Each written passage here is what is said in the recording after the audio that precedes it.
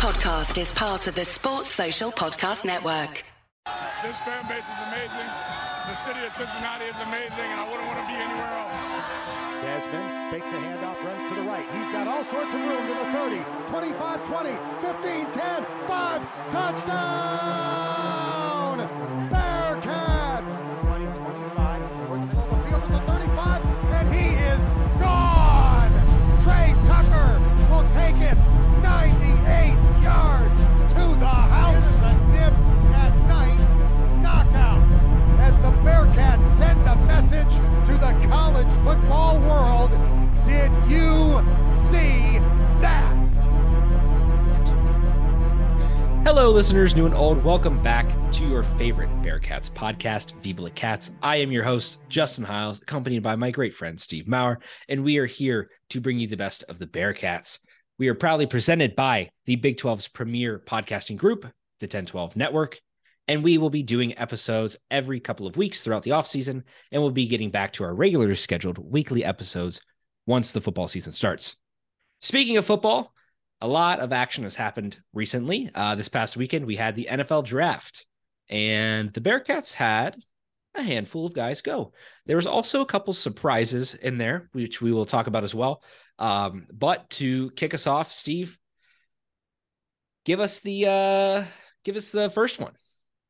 Yeah. So first guy off the board for Cincinnati was Trey Tucker at pick number 100 to the Las Vegas Raiders.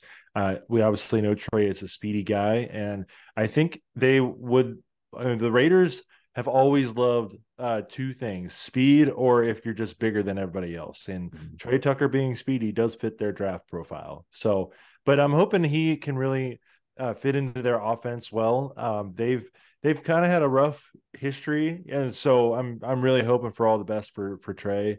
I do really think he can be effective, whether it's on kick return, punt return, or as that speedy slot guy that can just catch a ball and go. But it was pretty cool, and honestly a little bit surprising to see him go before our next guy. What do you think about that? Yeah, well, speaking of our next guy, Tyler Scott was drafted by the Bears. It seems like a pretty good system fit, and it does seem like he did want to go there. They always say that, you never know, but it is a good fit with him and Justin Fields, and I think that'll be interesting.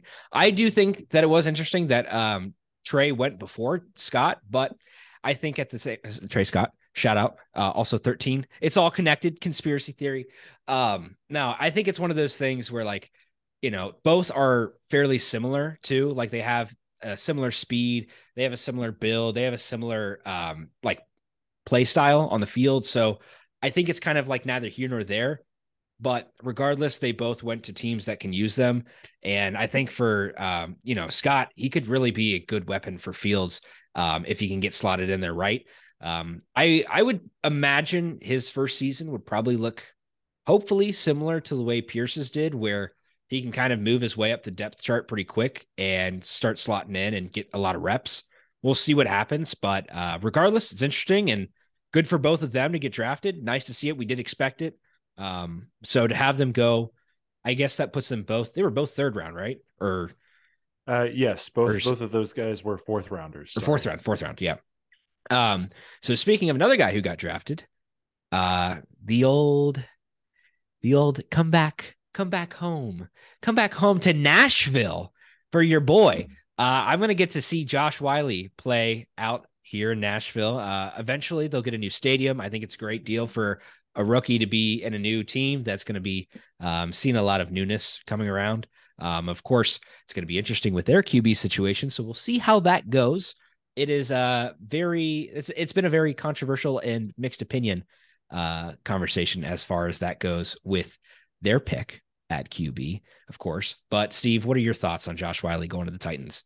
I was just very interested that he was labeled as a fullback on the ESPN broadcast. But then the Titans labeled him as a tight end. I had people in the comments saying, "Oh, maybe the Titans value him as a tight end, but they as a fullback, but they put him as a tight end." So we have seen him go in and block though in like some run schemes, and maybe they're looking for something like that where he's going to be used as they motion him. That was a big part of the Dan Brock offense, is like they motion him back in, Josh in, and then they would run off tackle with Josh coming through the hole as an extra blocker and such. Right. So theoretically, if they like that tape, there was a note that Fickell passed on a note to Vrabel about Josh Whyle and about like the character and the toughness and such. So that is still cool to see.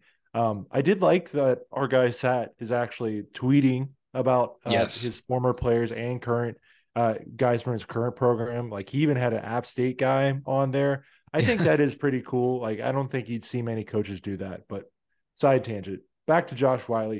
I would love to see him get involved in the passing game there, but Tennessee's kind of a, just hand the ball to Derrick Henry 50 times a game and hope we win. Obviously that'll change if their quarterback situation changes, but I do see Josh as fitting that type of team because Fickell and Vrabel to me are very similar. They let the defense work, and then the offense just has to produce enough points for the defense to close it and win the game. Well, and Vrabel and Fickell are buddies too, aren't they? Because they're both Ohio State that's guys, why I was they saying coach that. together, right? Yeah. So that's another thing too. Like I'm sure he's had his radar on Whyle for a while, just because of that connection in and of itself. But I don't know. I mean, put him at fullback, put him at tight end. As long as he gets some reps, I would like to just see him out on the field. I think that'd be great. Just get him off the bench, whatever puts him in and gets him some reps, I think is the most important. And, who knows? Maybe they'll just they've blindsided all of us and they're going to turn him into Derrick Henry's backup.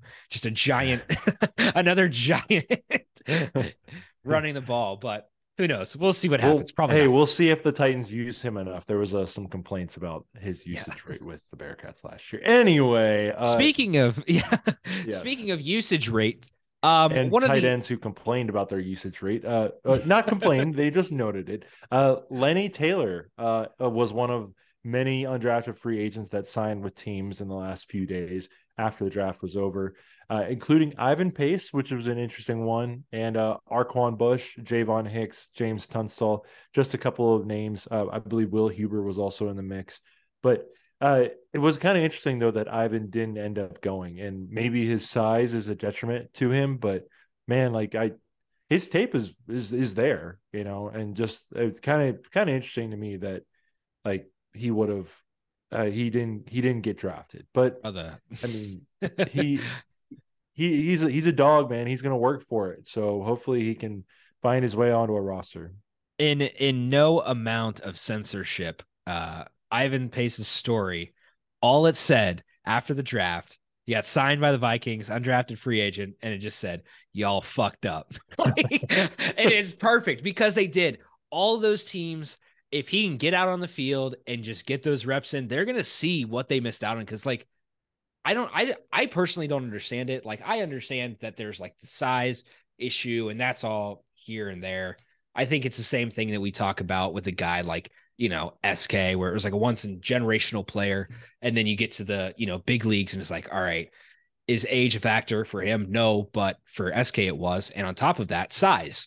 And size, sometimes you don't match up and therefore you kind of get pushed to the back, but SK dropped a 40, 50 point game. I remember that. He played for the Nets. Ivan can go out there and just beat up the whole field. It's one of those things that it doesn't matter if you're drafted or if you're not. If you get the time to shine and you get the chance, you could really go out there and make a name for yourself and be a NFL regular for a while. So I think he has the skill set to do it. Hopefully that will happen. And again, congratulations to all the other Bearcats that were signed, even on those undrafted free agency contracts. We'll see what happens, but sorry. It says my internet connection is unstable. Am I good? Yeah, you're coming in a little bit choppy. Oh, shoot. Okay. Well, am I clearer now? It sounded fine enough, right there, but go ahead and start talking again. Okay. Well, anyways. Now you're good. Now you're good. Anyways, this was an interesting thing that came up. I don't remember. I know you put this in here. I saw it too. Can't remember who it was, so we'll give you credit when we figure it out. Go Bearcats. Go Bearcats. Yes, our good friend over at Go Bearcats. Cincinnati has the second most players in the current Big 12 and has the most players of the new Big 12 drafted over the past 3 years since 2020. That's pretty interesting considering the only team ahead of them is Oklahoma, and if Ivan Pace, which we all thought would have got drafted somewhere in there, we would have tied Oklahoma, leading the Big 12 in in NFL draft picks. So interesting. Yeah. Yeah. And it just shows you, obviously Luke Fickell did a great job with recruiting here. And I'm not, maybe I'm not the highest on Coach Satterfield, but if he can just replicate the same recruiting playbook that Fickell had and a lot of successful coaches have had here, not just Luke Fickell, with just the local area and recruiting the kids who are good enough to play here, as well as adding in from around nationally. And we've already seen in this 2024 cycle, his staff has been pushing a lot more in Georgia, which is chock full of talent. And, there's their staff at Louisville had some connections in California. We're still seeing how those work. Kerry Combs is posting a new GIF every day in another tri-state city. So I do think that maybe it's not going to be 16 in 3 years again, but the Bearcats have some great players on their roster right now, and they can continue to recruit to that and say, hey, this school produced 16 professional NFL draft picks over the last 3 years. Like that's such a big recruiting tool. And countless undrafted free agents as well. Yeah. That's another thing to pay attention to too, because I think that kind of slips, but like, that's one of those things that like people look at the draft and that's where all your money and talk and conversation goes. But those guys do get a shot. Like, and that is a chance. And that's sometimes all that you need, like we've said before. So I think that's interesting. One thing to note on Satterfield. So since 2020, which he started there in 19, right? Yep. Yes, in the 19 season. So he's might not get credit for all of these, but we'll count it. So the 2020 season through the 2023 season, there is a grand total of 6 players who got drafted from Louisville. So I do find that interesting too. Maybe he can, again, it seems like we've got a good amount of talent coming through the door, and hopefully we can continue to keep our run of NFL draft talent. Of course, I'm sure we'll see this year probably is going to slip off a little bit. A lot of these guys did come out of the college football playoff run era, so that's one thing to keep in mind as well. But I'm sure we'll see some more Bearcats get drafted next year as well. Moving on, speaking of new Bearcats, CJ Frederick and I still can't pronounce Seamus Lukosius, baby. Come on. Seamus Lukosius. I'm going to screw it up. So thank you. Luco. Just call him Luco. Luco. We got a Luca. Now there's a Luco.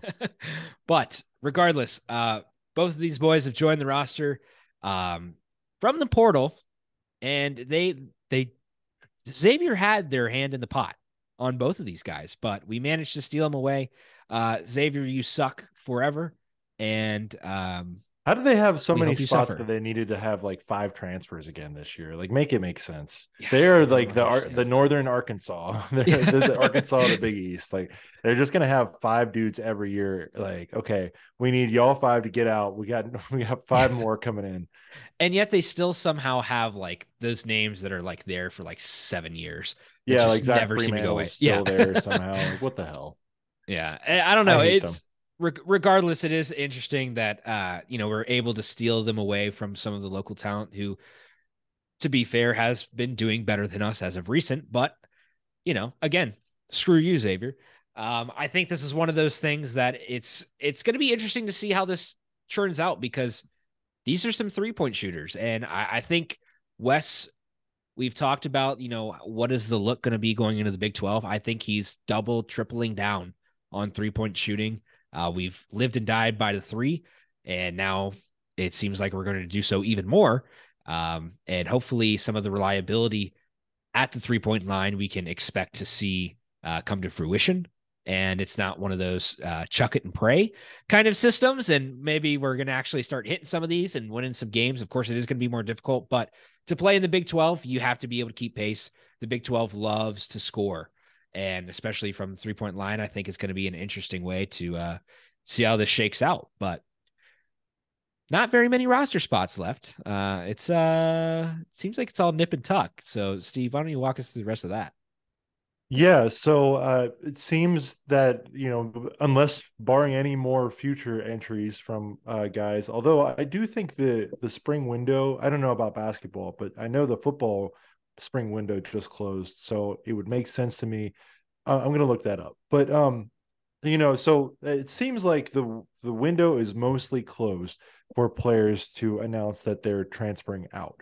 So unless there's some more clarity on the John Newman situation, or somehow another Bearcat leaves and enters the transfer portal, there's not really a scholarship available for another guy. So most likely done. But there's been mention that the staff will keep eyes on portal entries, including one that just went in recently and has the most interesting six school list of I've ever seen. Aziz Bendego, the Bearcat killer from Utah Valley. His list, Justin, let me just read it off to you because the people need to hear this audio. Do we have to call him the Bearcat killer? Well, maybe he wasn't a Bearcat. It was only one game, but he did do pretty well against us. Okay. The top three, I would consider blue bloods in the sport: Duke, Cincinnati, and Kansas. The bottom three, Vanderbilt, Illinois, and Cal. Now, no disrespect, but I think Cal won 4 games last year. Vandy was in the NIT Final 8 with us. Illinois, I think they just had a down year last year. I don't remember if they made the tournament or not, honestly. I'm not trying to throw shade at Illinois fans. I don't know anybody from Illinois, but Illinois made the tournament. They lost to Arkansas, I'm pretty sure. Damn Musselman. But I just am so interested in that list, and I would love to see that happen. Another guy come in, a big guy, especially in the Big 12, where you're going to need just rebounds. You're going to need guys to just get in there and fight for rebounds. I do think it would be interesting to have him here, but obviously there's Duke and then there's Kansas on that list as well. So I would not expect the Bearcats to win an NIL battle with them, but we just need one of these players to just be overwhelmed by Wes's charm and be like, you know what? I want to play for that man. The bag be damned. So I am interested on it though. Overall thoughts though on the portal. It does suck to see Jeremiah Davenport go. I think we were just sad to see him go, but it made sense and it was unfortunate. Obviously, Cincinnati kid, you don't want Cincinnati kids to leave, but give him some time to figure it out, and maybe damn Musselman again. Yeah, he's got offers out for everybody, I swear. Yeah. And then Jarrett Hensley as well, leaving.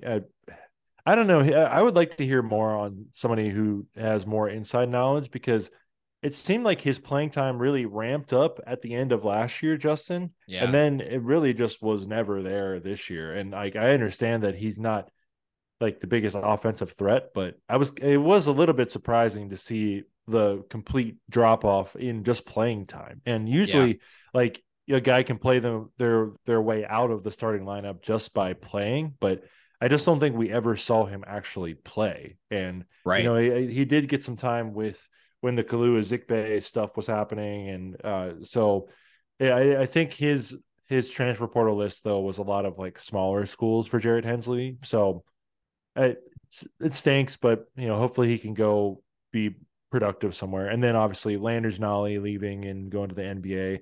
Looks like he's getting some workouts. So if he can sign on somewhere, maybe on a 2-way or something, that would be great. But overall, you bring in two bigger guys, and also I would call Lukosius a stretch 4, probably a 3. Yeah. He can get in there and rebound, but he's more known for his 3-point shooting ability. I haven't watched his tape, so I don't know anything about his defense, but I'm sure Wes probably prioritizes someone who can play defense, especially with how we just seemed to get beat for easy layups a lot last year. Hopefully that can be fixed again this year. But if Frederick can, just come off a screen, come off a pick and roll, come off, just make a move and make his own shot and get open, I think that would be great for us, because no offense to Jeremiah Davenport, but that was not his style. He was more of the set shot guy. He would just find his spot, catch, then wait for the extra pass, and then just shoot. It feels, just from what I've heard from other guys and watching a little bit of his tape, he does come off of those screens a lot. He does like to move to create his shot, and Jeremiah just wasn't doing that as much. He was more of just I'm here whenever you're ready to pass the ball to me, and then it's going up. But and one thing to add too that I don't think we've touched on is, you are losing Jeremiah, who is a Cincy kid, but you're replacing him with another Cincinnati kid. That's a good point. Yeah. CJ Frederick, Cubcap. You know us Cincinnatians. We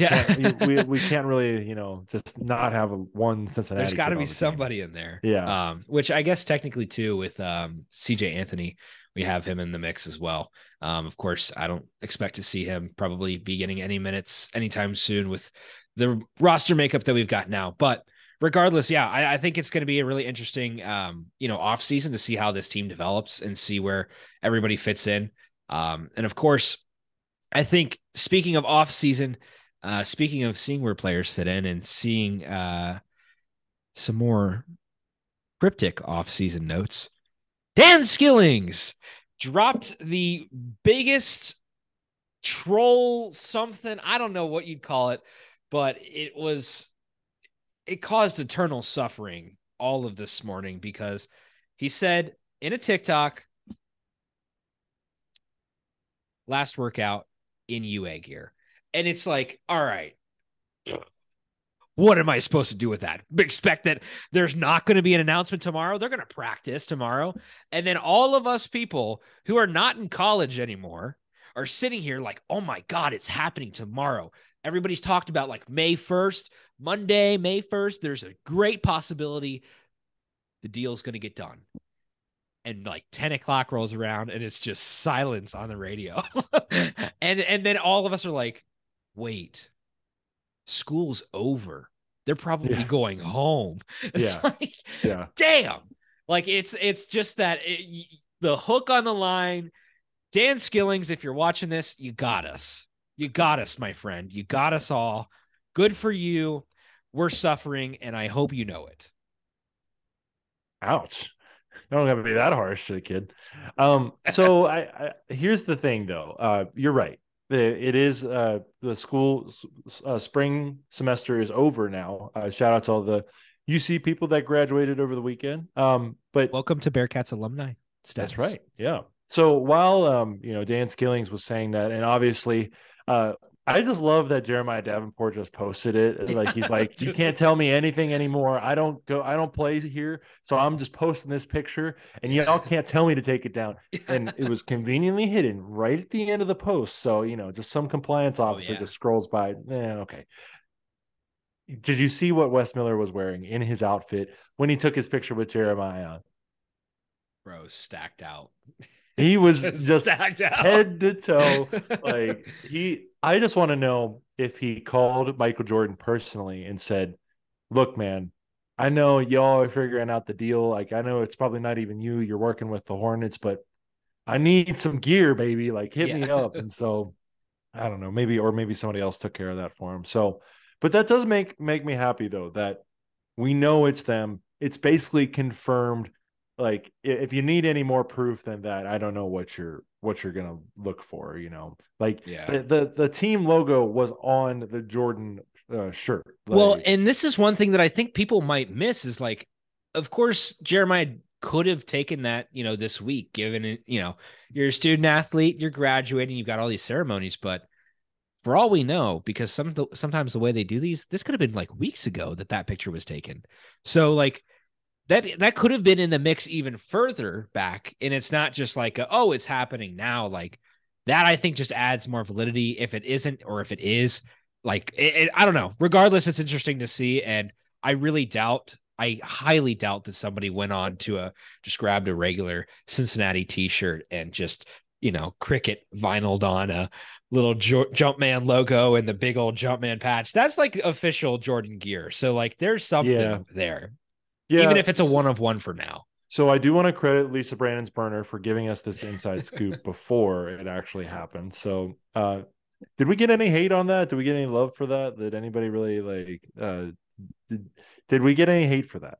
We didn't get any hate. We also didn't get any love. Good. It's neutral. Okay. Yeah, the people were lukewarm about Lisa. Yes. Maybe we can bring her on again another time. So I did want to give my idea for a timeline on a possible announcement and just some not insider details, but I just have heard some things and I want to share it on the pod and not on Twitter and just be called a crazy person. Steve's shot in the dark coming up now. This is a segment we like to call reckless speculation. Yes. No, so the like obviously it's been in the works since fall 2021 that Nike and Jordan was going to be the next apparel provider. Obviously, just cancel out Under Armour and Adidas because we had them both previously. Everyone kind of knew where this was going to go, and obviously Cunningham was probably saying in public forums, we're posturing because we want the best deal for our student athletes, and it's right. I mean, it's a negotiation. It's not just like, well, please, please, Mr. Jordan, give us your gear, please. We're begging. It's got to be a good deal for Cincinnati as well, and it's some of these schools that are like, I think San Diego State, they don't even like make anything extra from wearing Jordan. It's just like, it's no extra monetary incentive for them. So maybe there's something that Cunningham wants to work out, and I have faith that they are going to work that out. But I would imagine that the announcement would probably be done, just about like sometime in July or before August, because there's going to be gear rolling in. Yeah. If I had to put a date on it, just because it's a 23, I'm just going to say June 23rd. And I don't know what day that is. I'm going to look real quick to see. It's probably like a Tuesday. Okay. So May 23rd is a Tuesday. I'm just thinking of 23s here. June 23rd, be a Thursday of 23 is a Friday. Oh, Friday. So, yeah. So just think about one of those 23 days, but because I think that would be good brand unity with 23 Jumpman and stuff. But it'll definitely come out at least before August, I think, just because, they got to get in all the football stuff. They got to let the players like figure all that stuff out. They got to have like all the UC apparel suppliers like stocked out and all the different gear offerings and stuff. So, obviously the deal is, like I said, the deal's not done. They're still hammering out, I think, like, but it's, from what I've been told and what I'm inferring, it's like pretty close. They just are like trying to figure it out. And you've seen like Du Bois is having a closeout sale on Under Armour this past weekend. There was talk also of the UC bookstore having a sale coming up. So there's movement, there's signs around it. Obviously, there's like some football players who were wearing Nike and Adidas cleats like during spring practice, which I kind of thought was funny. DDJ wore Kobe's all year, so Wes Miller's, we found out. Yeah, Wes Miller's Ferragamos. But I it's not really much of an insider scoop other than it's coming. They're just trying to figure it out. Yeah, and I think for me the interesting part when we're looking forward to when it actually comes out is that July timeline, because when you get, like you said, to August, September really is when crunch time obviously is there because your season started. So by that point, you're going to have all of your apparel produced, and they're not going to do full runs for the team in football, in basketball. Football is obviously the most pressing, but that also requires the most amount of uniforms. That requires the most amount of game gear. That requires the most amount of travel gear, all that kind of stuff. Like, you have to get all that situated and made, which of course apparel, you can do that on a faster timeline than footwear. Team colors, team colorways, team footwear. It's very easy to create. Like they've already got that lock, stocked and ready to go. They'll order the same thing that they order for San Diego State for like a football or this or that, when it comes to Nike or Jordan. But when it comes to the actual timeline, they've got to get it done. And I can imagine that they would get the deal done, start the production and development on that if they haven't already, and then announce it later. I don't think it's going to be like, all right, we got the deal done, announce it like now. Like there's going to be some time between, but July 1st in my mind is like the deadline. Like, I don't think you announce it any later than July 1st because you've got the Big 12 come out swinging, say we've got Jordan now too. You get everybody a month, 2 months to buy all their Jordan gear, have everybody rolling up in droves in Nippert Stadium in Jordan gear. Like, it's going to happen. Like, that's the way that's got to go. So I think for that to be the case, that buffer means you have to do it by July, like on or before July 1st. I like the idea of the 23 days though, too. That's a very creative thing that I could see them doing. And by the way, it's going to be Nike for all of their sports, Jordan for the basketball teams. Fair enough. I would still love to see football. I don't know how other people would feel about that, but I think their uniforms look good. It's the same producer. You just put a different logo on it, like, come on now. For those of you who aren't in like product development, I'll just let you in on a little detail. All the factories that make your favorite goods in China, Vietnam, India, all that, they'll make the $30 thing that you see on Amazon, and they'll make your coaches and all these other things in the exact same factory. It's just the quality of leather. It's just the quality of all these goods. I've always found that really funny. But regardless, we don't know what's going to happen about this whole Jordan deal. We don't know what's going to work out. We're pretty certain it's going to be Jordan and Nike, and we're just figuring out the timeline. But until then, something to hold you over, because it's really, really pressing and everybody's just on edge. Home Field Apparel. They have released a collection just for you. So, a brand that is for sure partnered with the Bearcats for some merch. Home Field Apparel, the source of all your wants and desires, your school's greatest throwbacks in the comfiest threads and retro styles. And speaking of fantastic throwbacks, Steve's got one on right there. The Cincinnati Bearcats have a plethora of dog-eared eras to remember, and Home Field has something for just about all of them. If you're a fan of the 60s era, the 90s eras, or beyond, Home Field has you covered in their brand new spring Cincinnati collection that just dropped this past weekend with over 9 pieces of spicy looks. And even better, Home Field has partnered with your friends here, Viva La Cats, to bring you some hard-earned savings on that collection. Go to the site at homefieldapparel.com, pick your favorite items, and before you check out, make sure to enter our new promo code VIVA, that's VIVA, for 10% off. Again, that's 10% off with code VIVA. If you've got a family birthday coming up, or you need to appease your angry in-laws, why not get them a piece to add to their closet from one of their over 100 different schools offered? Home Field has product for all of them, including every single Big 12 school. Again, that's homefieldapparel.com. Make sure to check them out and get something from that new Cincinnati collection. So, apparently, we were rated as current worst Big 12 football team. The worst. Not like, oh, like one of the worst. The worst by multiple public. Steve, I need you to look here. Publications. So do we already have enemies, or are people just they've figured out that Cincinnati fans bite when it comes to talking shit? Man, somebody can just buy a $20 podcast mic and just really just say whatever they want, can't they? I guess they can. So that's a post. That's a cell phone there for anybody who's listening. I'm smiling.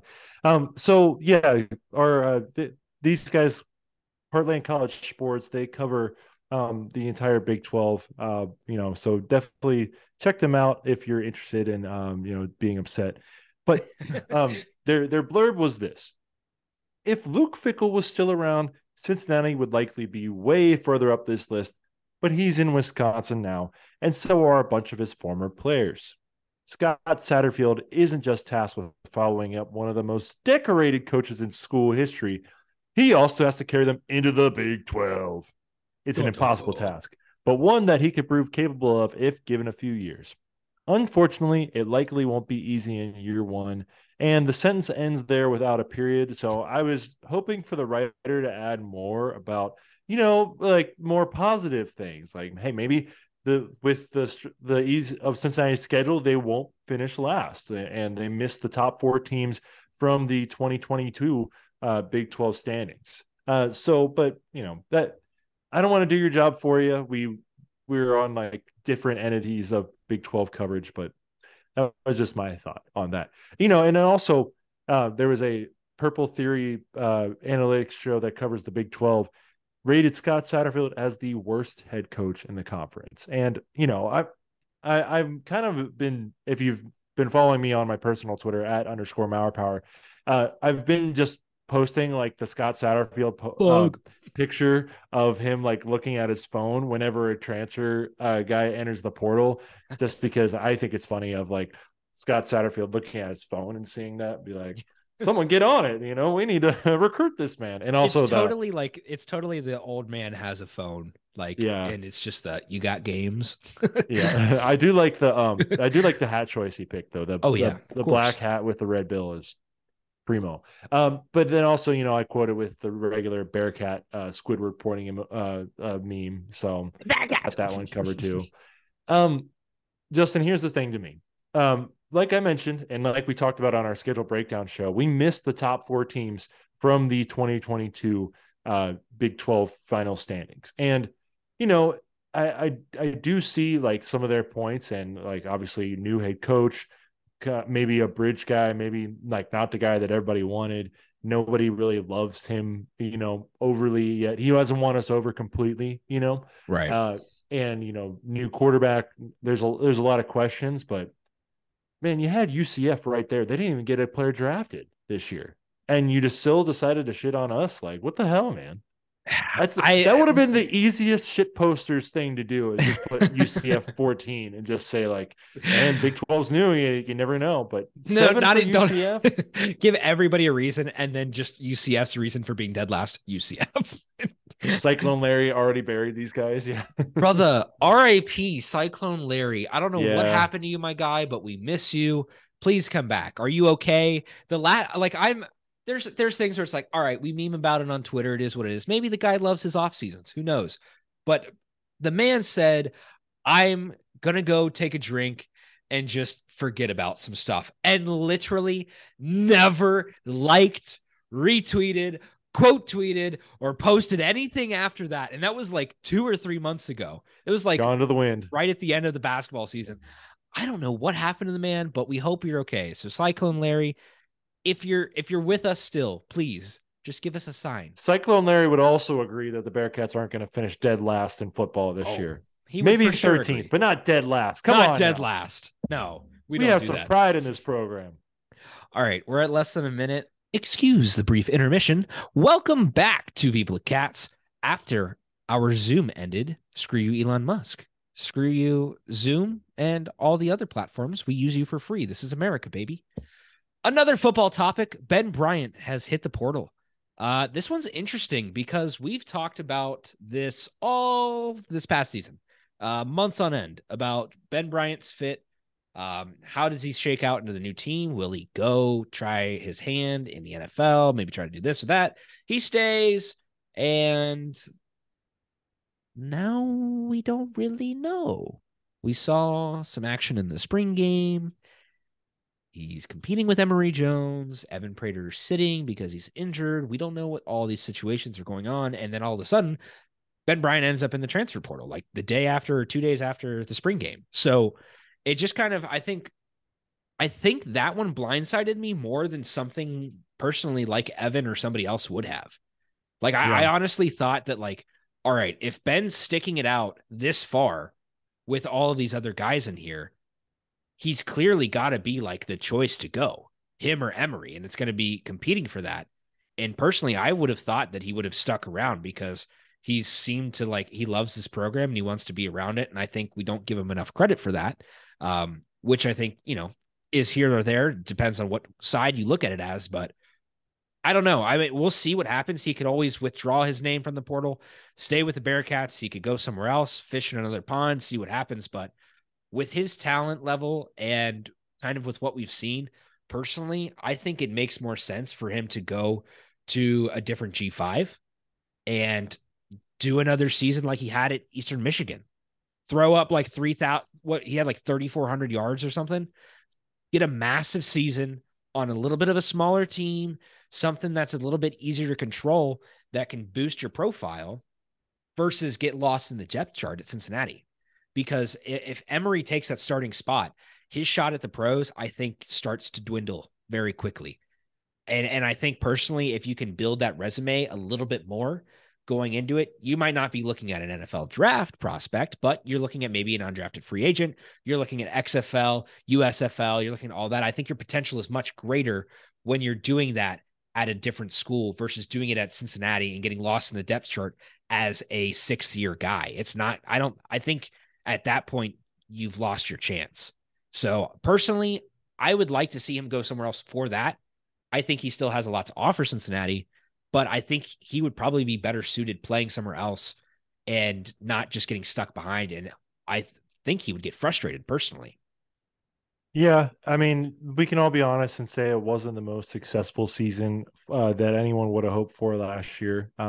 And I do think, like there's there were some criticisms of him that were not just fans being mad, but I really feel like Ben just got a really raw deal here at UC, and I'm glad that we didn't record like right after that happened, because I was a little bit more upset than I am now. And as someone who had to transfer away from UC for extenuating circumstances, it sucks. And I mean, maybe Ben Bryant wasn't growing up going to UC games like I was, but he obviously loved this program enough to come back once, and just, the self-realization or like being told by the coaching staff, like that's gotta hurt, man. And just on top of all of the fans saying, oh yeah, I'm glad he's gone.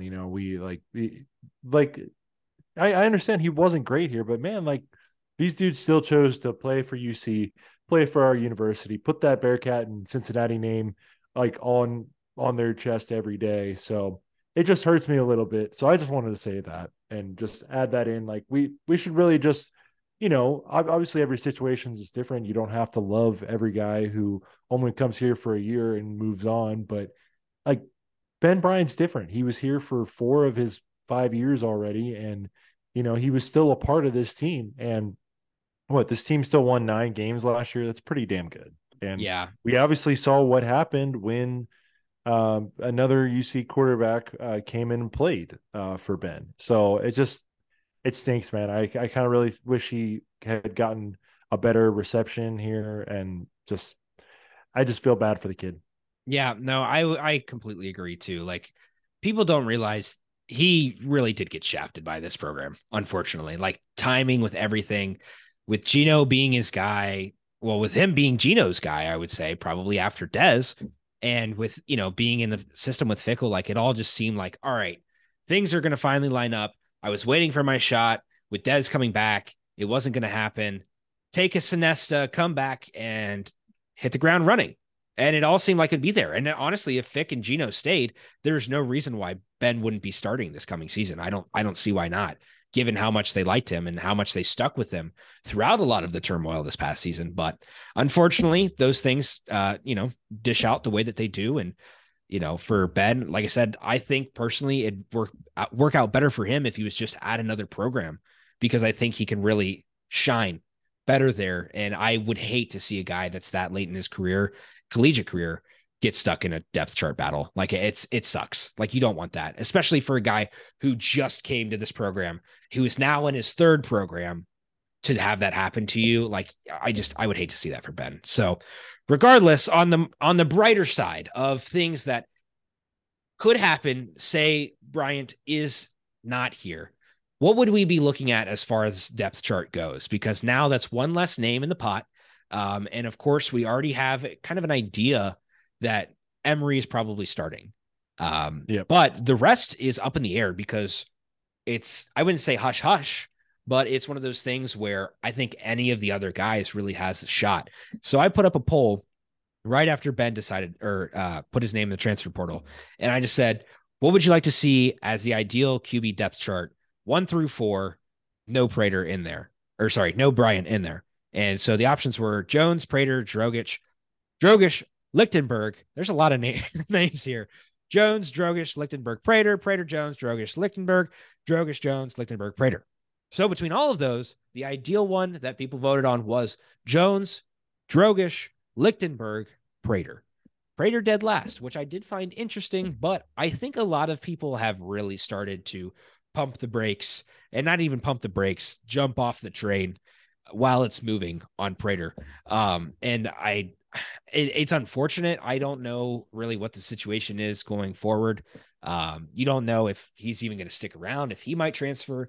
4 QBs is a lot when you have 2 guys who could realistically start, one who's been here for 4 years with Lichtenberg, and then Drogish, who's coming in, who legitimately could be your starter if all things shake out for him, and ideally would be your starter moving forward, because then you have 4 years of eligibility with a guy who starts early. We did the same thing with Dez. We got him out there as soon as we possibly could, and look what that turned into. That turned into one of the best quarterbacks in program history, and a guy that we could rely on to take us to a college football playoff run. So not like we're going to put that weight on Brady's shoulders, but it would be nice to see a guy that we can start early. We've been clamoring it for so long, and I think that's the reason why people wanted Evan. They didn't care about, I think people liked the idea that Evan was a Cincinnati guy. I think people liked the idea that Evan was a dual threat quarterback, and didn't really like the idea of Ben aging out with the program. But I think more than any of that, it was because he was a young guy. People want to see that young guy at the helm because of what we had with Dez, and moving forward, I think that's what people will want. And so, well, and he was a local guy as well too. Yeah. You know, and like, you know what, Cincinnatians, we're diehard for our locals. So, I do think it's just an unfortunate thing where it just didn't work out with, you know, just the offense. And it just, like, I was reading someone in the comments saying, like, it obviously the star rating was there, but Evan was always seen as a project. And I'm kind of interested by that, just because it was, I mean, it didn't seem like a project to me. He was he had great numbers in high school, but obviously maybe he was not as polished in like throwing the ball or running an offense, or maybe he was more of like, well, once the play breaks down, I'm getting out of the pocket and I'm going. Right. So it just, we saw some of the things last year, and he was a fingertip away from winning that game against Tulane, and maybe things changed for him. But I wouldn't put anything on the bowl game against Evan too. I think that was just like a terrible situation, and somebody had to play quarterback, and Evan kind of just got thrown out to the wolves there, unfortunately. So, but again, another guy who's kind of screwed in this situation with Fick and Gino leaving too. Like, yeah. I mean, and if people are in on the idea that Fick was like mentally out the door, which clearly he was for a while, I don't think that caters well to a guy like Evan succeeding. Yeah. Well, so here's the thing though. Like, there is still like so much talent in that young man. And like, I feel like it would just be like bad service for us to have him transfer or something. And obviously Emory Jones is kind of what Satterfield wants, but I feel like Prater is kind of what Satterfield would like as well. A guy who can run, but, and also like, you know, do some option and then throw the ball like that. I think, you know, what we're going to see what Emory Jones and the running this offense is like, but I do think there's something there for Evan Prater. It was kind of why I was surprised that Drogish decided to stay, is because he's more of a pocket passer, and was able to convince him to stay. And obviously, you know, transfer portal, Drogish could just, you know, if the system's not for him, eventually he could go. Same with Lichtenberg. I would like all of these guys to stay. I feel like having an Elite 11 guy in Drogish would be huge for this program. But I'm just very interested to see how it breaks down. Yeah. And I think, as kind of a last point on this, you know, looking at Brady, like, I think from some of the tape that I've seen too, like, he does have the ability to move. He is a pocket passer, but I don't think he's as stagnant as Ben is. And I think he's got a little bit of more of that mobility. And I think that, you know, caters to more upside for him. And maybe Sat wouldn't be so against changing a little bit of his offensive DNA for a kid who's really talented. I mean, coaches do that. Like, they obviously recruit to what they want, but at the same time, like, if you've got the right talent and the guy who wants to be there and a guy who can put up the numbers, you're going to adapt for that player. Like, it's going to happen. So I think that makes sense for Drogish to be here. And as far as Evan goes, he's Emory Jones light with more upside in eligibility and more time to develop. Like, Emory's going to be a one and done. That's his shot. Like, it's happening this year or it doesn't. And also, Evan has shown to be a bit more, I would think, a bit more durable. I mean, Emory, unfortunately, I think this has been a thing with, you know, you look at Ben, you look at Emory too, like, health is not always the best factor that they have to bring to the table. So if these guys can't maintain staying healthy, you've got a treasure trove of other people that you can play too. So, and that's always a thing to think about when you get late season, your game 6, 7, 8, 9, and these guys are starting to wear down. Sometimes you might have to take a week off. And so that's one thing to keep in mind, but we've got couple last points. Late season resurgent for baseball ? Yeah, Justin. So our baseball Bearcats are back in the winning ways. They have won 5 of their last 6, including a sweep of the USF Bulls, leaving you in the American with 3 straight L's. How about that, South Florida? So, like I said, Bearcats have won 5 of their last 6, and they come home just at a perfect time to finish off their home schedule with 8 straight. So they're going to host number 14, East Carolina this weekend. The Bearcats unfortunately did get swept by the Pirates in Greenville, but you never know. The Pirates never seem to do very well in Cincinnati. So I'm hoping for similar things with that. And then we've got Xavier, Norwood State Jesuit Community College, coming in next week for a midweek at UC Baseball Stadium. UC's already beat them, and they beat them pretty handily once this year. That was the game where UC had like 6 home runs in the first 2 innings, so maybe that could happen again. You never know. And then also there's a big series against our new Big 12 rivals, Central Florida Tech. They're coming in for a 3-game set. UC is currently above them in the baseball standings. We are 4th, and UCF is 5th. And then they will end that 8-game homestand with a midweek against Georgia, and then Georgetown, not Georgia. And then I believe they will go to Houston to finish their series. Oh, shout out to Ryan Nicholson, by the way, named AAC Player of the Week this week for a big performance, helping the Bearcats get that sweep. So like I said, they will finish up with 3 in Houston, and then they will go down to Clearwater, Florida for the conference championship tournament. But Justin, I wanted to ask you something, just as someone who's just, I've been watching a little bit here and there. I've been following along with the games. I haven't been able to watch all the time, but as someone who has seen a bunch of different coaches go this year, just work this out with me. Football coach left on his own terms. Women's soccer coach, we parted ways. Women's basketball coach, we parted ways. Women's golf coach just stepped down after working for 20 years. So there's been a lot of movement within the UC coaching front this year. And people were wondering if Scott Googins might be another name to go after the team started poorly. They were not projected to finish very highly, but if they maintain this 4th rating or keep going up, I do think there is, reason for him to stay around and stay. And he's given himself a chance to earn the trust of John Cunningham by playing well and having a chance to rack up a few more wins here before the end of the season. Yeah, I mean, for those of you who do watch on YouTube and video, I am just a floating head right now. It's clearly gotten very dark outside, and I didn't turn the light on, so whatever. Regardless, on the note of Googs, I don't know. I mean, with his performance, he's definitely given the Bearcats a fun run and something to remember.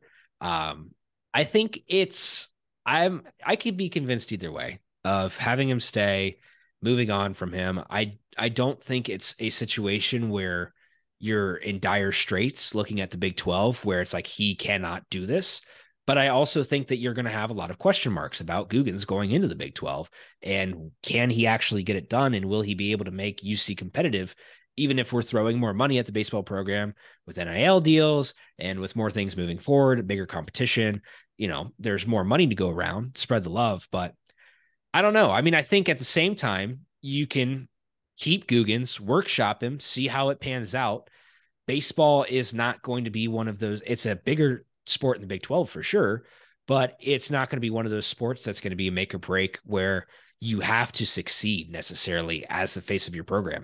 I think basketball and football, when you walk into the Big 12, you're going to be expecting them to be competitive. And if they're not, you're going to be making some moves on coaches. I think as far as baseball goes, if you can maintain a somewhat competitive team and keep a lower salary guy like Googins on the board versus trying to find a new big head coach that's going to come in, hopefully succeed.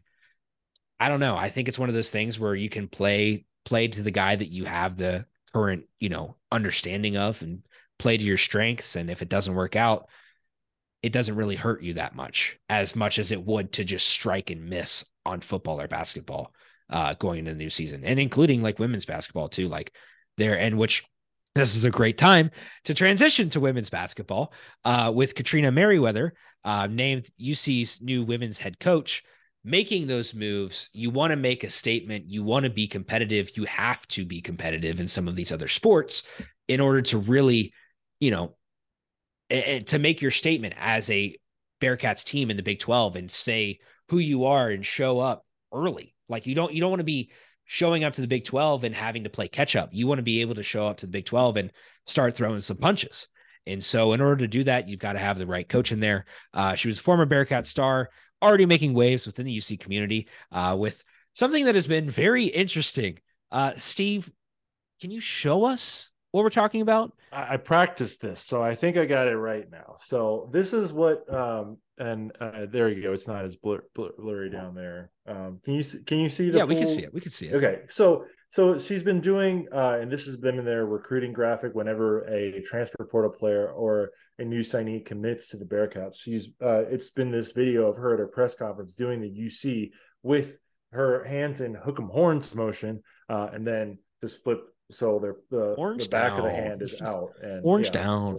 Horns down. So I'm wondering, Justin, do you like this version better, or we just saw a new UC football commit? I'm blanking on his name right now, but he did the peace sign version, which is just like this. Or I think he was showing his palms. I think his palms are out. Palms are out.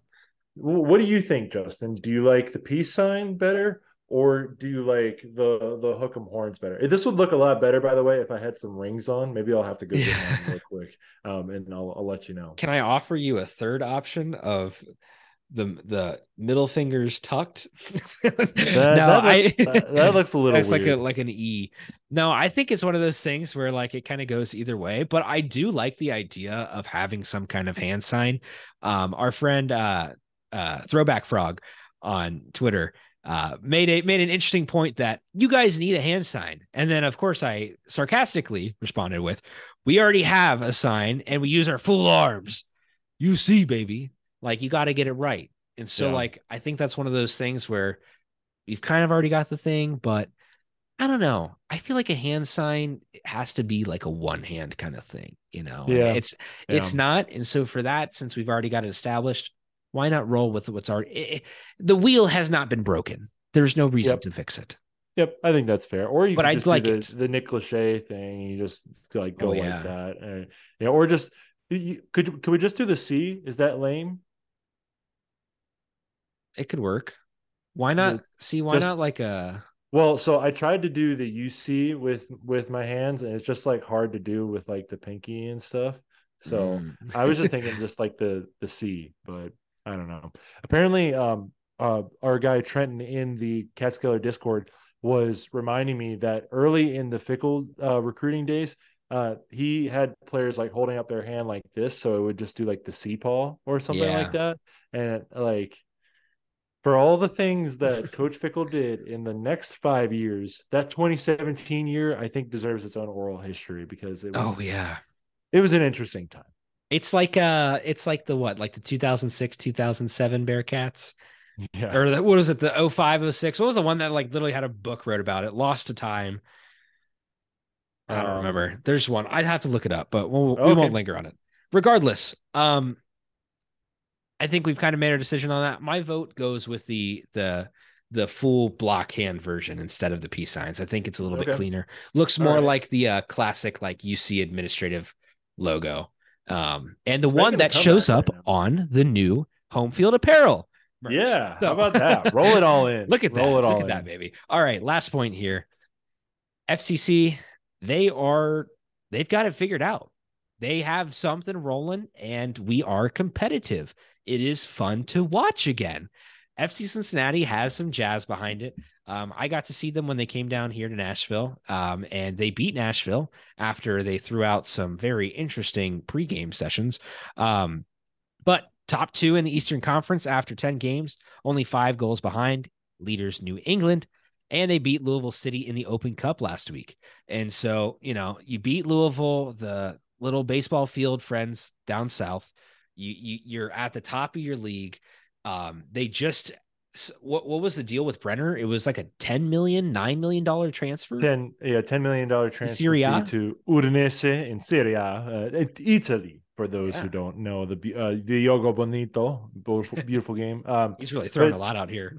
But that obviously, like Pat Brennan made a good point. I was like, usually that's a bad thing when people leave teams, but in soccer, it's not a good thing, but it gives you more of a chance to do what you want with that transfer fee. It says, okay, yes, we understand that this guy was really good and like he wants to move on and play in more European competitions, but we can use this money to, get a player off of either a struggling MLS team or a South American team, maybe a Mexican team. You can use that money. Pay the shit out of Vasquez and just lock him down. Yeah. I was listening to our guys at the Post Cincy. Shout out to Mr. Kevin Wallace. They definitely go listen to them if you want a more in-depth tactics breakdown of FCC with a little bit of fun sprinkled in. But they were talking about how it kind of worries them that the whole team is basically just centered around Brandon Vasquez and Luciano Acosta actually was the guy they were talking about. It's like the whole team is built on Lucho Acosta's shoulders, and that's a little bit worrying. But hey, if you want a trophy out of it this year, that's not the wooden spoon. That's all that matters.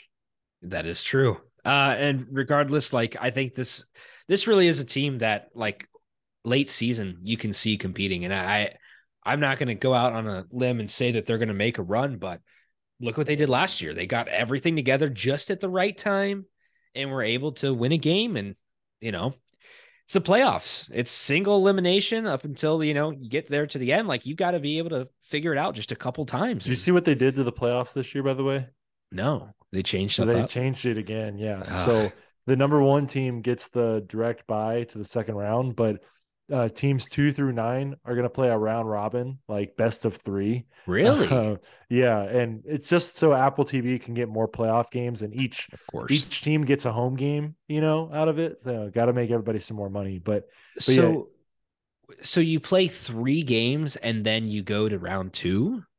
Yeah. So like theoretically, if like Cincinnati was number 2 and they drew, say like Inter Miami, like they would host Inter, and then go to Miami for the second game and then play, if necessary, third game.